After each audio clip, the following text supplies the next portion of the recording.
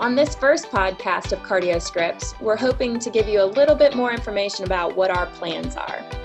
Liz and I really want to allow you at home to hear from the cardiology experts and their interpretation of important literature. So with that, we're going to have a lot of thought-provoking conversation, and hopefully that will continue long after the podcast is over, with you all joining us at our handle at CardioScripts on Twitter. The podcast will be engaging and hopefully it'll be interesting to the career cardiology professional, along with the new student who for the first time has found an interest in our field. Every podcast will start with the presentation of a trial. It could be a recent trial or even an older trial. And we all know that we have subfields within the specialty of cardiology. And our goal is to bring in experts within those areas to talk about the trial and where it fits and how we can apply it to our patients in everyday clinical practice. The podcast will be released every 3 weeks, but don't worry. In between, Tracy and I will be releasing blogs with our thoughts on different trials that may have come out or giving you updates on upcoming podcasts. You can find more information, as Tracy mentioned, on our Twitter feed at CardioScripts. And you can check out our website, cardioscripts.com. So with all of that being said, I think it's time to talk about a trial.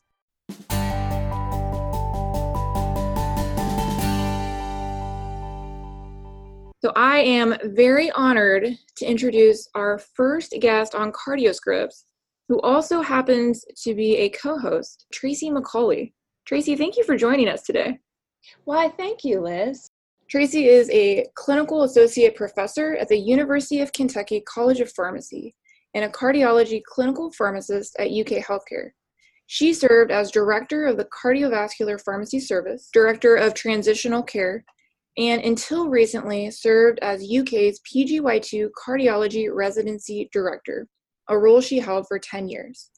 She currently runs a post-acute coronary syndrome transitions of care clinic and coordinates cardiology courses at the UK College of Pharmacy. And we are so excited to have her on to talk about a trial called AFFIRE. And Liz, I'm excited to talk about this one because it has just been all the buzz since it came out. So AFFIRE came out in New England Journal in September of 2019, and the full title is Antithrombotic Therapy for Atrial Fibrillation with Stable Coronary Disease. So Tracy, we are going to talk about your thoughts on the trial. Before we get into that, let's set the scene for our audience. So AFFIRE was really trying to answer the question of what to do with antithrombotic therapy in our stable coronary disease patients who qualify for both oral anticoagulation and antiplatelets. So this was a multi-center randomized trial conducted in Japan, and they randomized patients in a 1-to-1 ratio to receive either just rivaroxaban or a combination of rivaroxaban and an antiplatelet agent. So the antiplatelet agent was chosen based on provider discretion. This could have been aspirin or a P2Y12 inhibitor. I also just want to note the dosing of rivaroxaban used in this trial.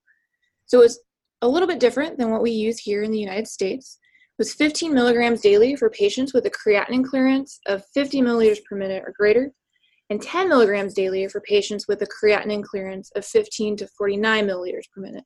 And we'll talk a little bit more about that in the discussion. The primary endpoint was this composite of stroke, systemic embolism, myocardial infarction, unstable angina requiring revascularization, and all-cause death. Safety was looking at bleeding, and this was defined by the International Society on Thrombosis and Hemostasis. And this was a non-inferiority trial that enrolled a little over 2,200 patients with a median treatment duration of 23 months. The majority of patients were male, they were about 74 years of age, and their BMI was 24.5. Weight was roughly around 64 kilograms. Also important to note is just the patient's renal function. The creatinine clearance was roughly 62 milliliters per minute, and there was a median CHA2DS2-VASc of 4. So the big question is, what did they find? So they looked at the primary composite endpoint. They found that there was a reduction in the monotherapy group, or the rivaroxaban group, versus the combination group. So they found that monotherapy was both non-inferior and superior. And this was driven by hemorrhagic stroke and all-cause death. The other question on the flip side is always, what about bleeding? So from a bleeding standpoint, they found, as you may have expected, there was higher incidence of bleeding in patients on the combination therapy group versus those in the monotherapy group. So that is a brief overview of AFIRE, and you can find more about AFIRE on our blog with the citation there for you to read more. So with that being said, Tracy, what are your initial thoughts? I think publication of this was very important, and that's probably because we've long wanted to know what we should do after the patient is no longer in that acute coronary syndrome phase, and they have sort of dueling indications. We have the oral anticoagulant for the management of their atrial fibrillation, and this thing we're having a hard time getting over, which is saying that aspirin or the antiplatelet therapy should continue indefinitely after patients have experienced ischemic events, or in those patients with known coronary artery disease. So I think it's exciting that we now have more solid information to apply to that patient. You might remember that in 2018 at the TCT meeting, their results of the OAC alone trial were released, and that was later published in Circulation. But that trial was really underpowered. It had a similar patient population, but it wasn't just on DOAC. Patients, in fact, the majority were on VKA. But it was really just terminated due to low enrollment. So I think we saw some important trends in that, but we certainly couldn't make meaningful conclusions. And I think now we really can talk about the patient who has the need to be on an anticoagulant and doing what is becoming quickly my favorite thing to do for patients, which is stop their aspirin, stop their P2Y12 inhibitor, because we now know that that is safer for patients and does not adversely affect their underlying atherosclerotic disease. A pharmacist loving to stop medications. What a novel idea. So Tracy, in terms of the population, what do you think about this population in the AFIRE trial, and how does it apply to your patients in Kentucky? Yeah, I think, Liz, you're hitting on probably one of the biggest controversies, which is, can we take a largely Japanese patient population and apply it to individuals and patients in Western cultures? And that is complex because we know there are some potential important genetic differences in the way that coronary artery disease manifests. But also, I think it also starts to highlight what could be viewed as weirdness around this dosing, right? So rivaroxaban was either 15 milligrams a day or 10 if patients had moderate renal impairment. And so I think through reading the discussion, and I will encourage people to pull that literature and confirm, but there are pharmacokinetic modeling studies that show the dose of rivaroxaban used is actually similar to the dose of 20 milligrams daily in a white patient population. And so I think how we actually orchestrate this may be different. I'm not advocating based on this trial to necessarily go reducing the dose of rivaroxaban and stopping the antiplatelet therapy, but I think just philosophically treating the AFib as we understand we should treat AFib with the prevention of stroke and using the appropriate antithrombotic for that, and not feeling obligated to continue that antiplatelet therapy is important.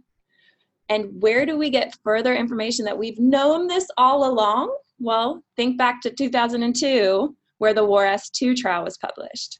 That trial looked at VKA versus aspirin versus combination therapy with VKA and aspirin. And they showed that, lo and behold, warfarin, either in combination or alone, was better than aspirin in prevention of myocardial infarctions. The downside was, alone and in combination, VK antagonists increase your risk of bleeding. And so my point, that patient population didn't largely have to be on warfarin. It was really to manage the acute myocardial infarction period in an era where stenting wasn't routinely done. And so I think we learned, though, that warfarin, or VKA, prevented long-term complications from a myocardial infarction. And so now we can apply the understanding similarly to the way we do this, where you can be confident you're preventing their future ischemic events with anticoagulation. So that really leads into my next question, because when we first started hearing your thoughts, it sounded like, awesome. So for every patient at 12 months, we'll just drop antiplatelet therapy. Do you think that this should be a blanket recommendation? I think it's going to be interesting how those guideline writing committees take this and apply it to the long-term management of stable ischemic heart disease. I think in an era where we're increasingly being urged to balance the risk of bleeding, especially in this patient population that initially may have come out of the cardiac catheterization lab on triple therapy, to now a full year or so after their events when they're more stable. I think we have to continue that conversation. And so rather than the complexity of continue or not continue, I think each patient is probably going to need to be taken individual based on their risk.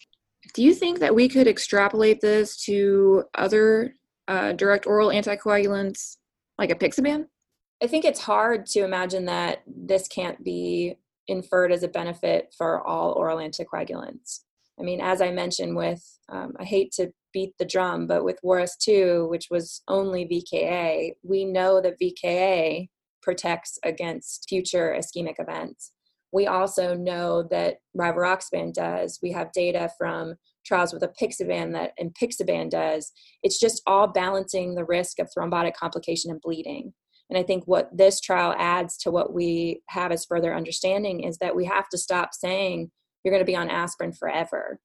That there are very real reasons, and in patients who have indications for oral anticoagulation, there should be a time where it is in their benefit to decrease the risk of bleeding by stopping their antiplatelet therapy. And by doing that, we don't worsen their risk of ischemic events. The FIRE trial has a lot of great information. We had a lot of great discussion.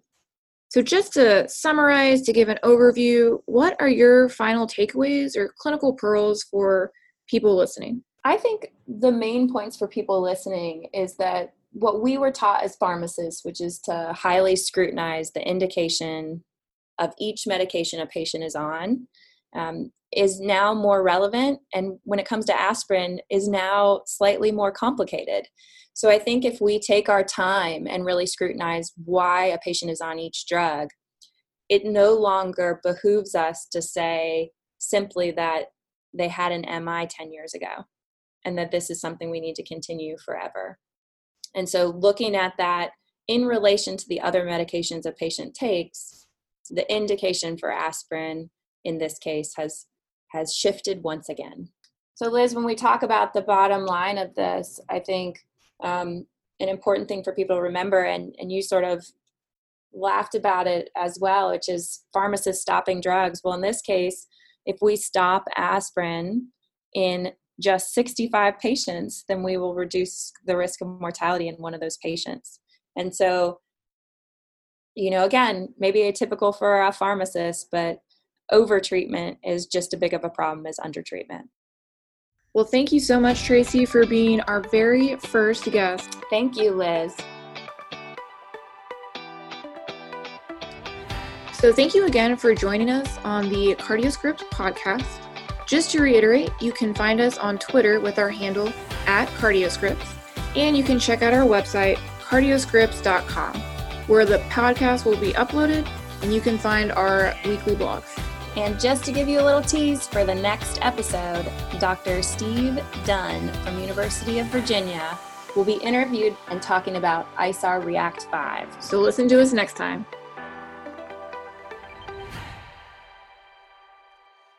So when we do the end of these podcasts, I think we should do something funny with the name and have like a song or something. So this one I want to call Hearts on Fire and play like the Rocky soundtrack song, Hearts on Fire. Tracy, we 100% do not have the budget to buy the rights to that. That cannot cost that much. What is our budget anyway? What do you think? $0? Okay, fine.